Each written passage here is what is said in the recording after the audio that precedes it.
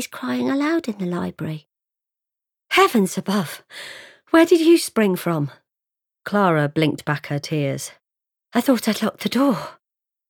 It wasn't exactly seemly for a librarian to be seen blubbing, red-eyed and snotty over her returns trolley. Clara peered over the counter. A small face peeked back behind a long fringe. Sorry, sweetheart. Shall we start again? I'm Clara Button. I'm the branch librarian. Hello. I'm Mary. The girl blew upwards, and her fringe started to reveal curious brown eyes. Want a boiled sweet, Mary? Are sweets allowed? I have a secret stash of sherbet lemons. She winked. For emergencies. The eyes widened. I knew it. Your favourite. Mary's hand shot out to take the sweet and crammed it in her mouth. How do you know? I know everyone's favourite.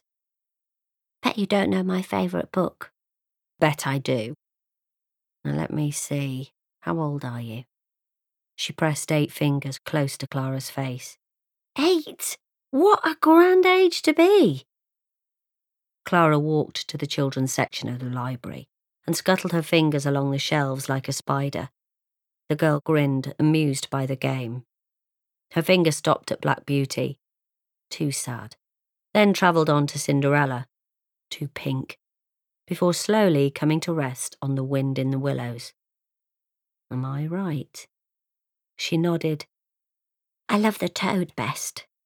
Mary's eyes ran greedily over Clara's carefully stocked library. It's like Aladdin's cave in here. Clara felt a thunderclap of pride. It had taken her nearly 3 years to get her library as well stocked as this, after the bombing. Can I borrow it? I had to leave my copy behind. Are you an evacuee? Mary nodded. We left my dad in Jersey. I'm sorry to hear that. Bet you miss him.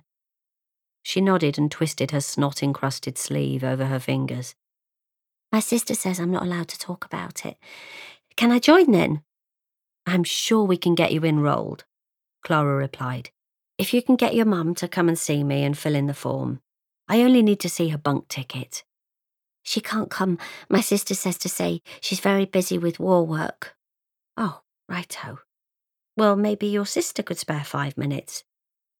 So why was you crying? Mary mumbled, moving the sherbet lemon to the other side of her mouth, her cheek bulging like a hamster's.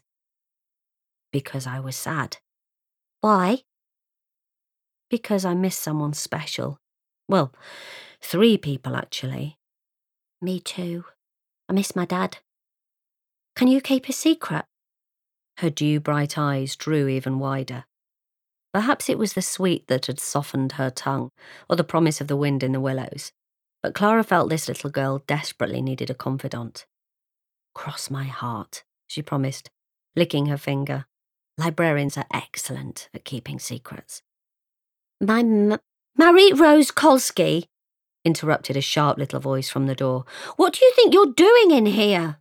Clara instinctively sized up the girl in the doorway, taking in the pale, serious face. I'm so sorry, miss. My sister oughtn't to be in here bothering you.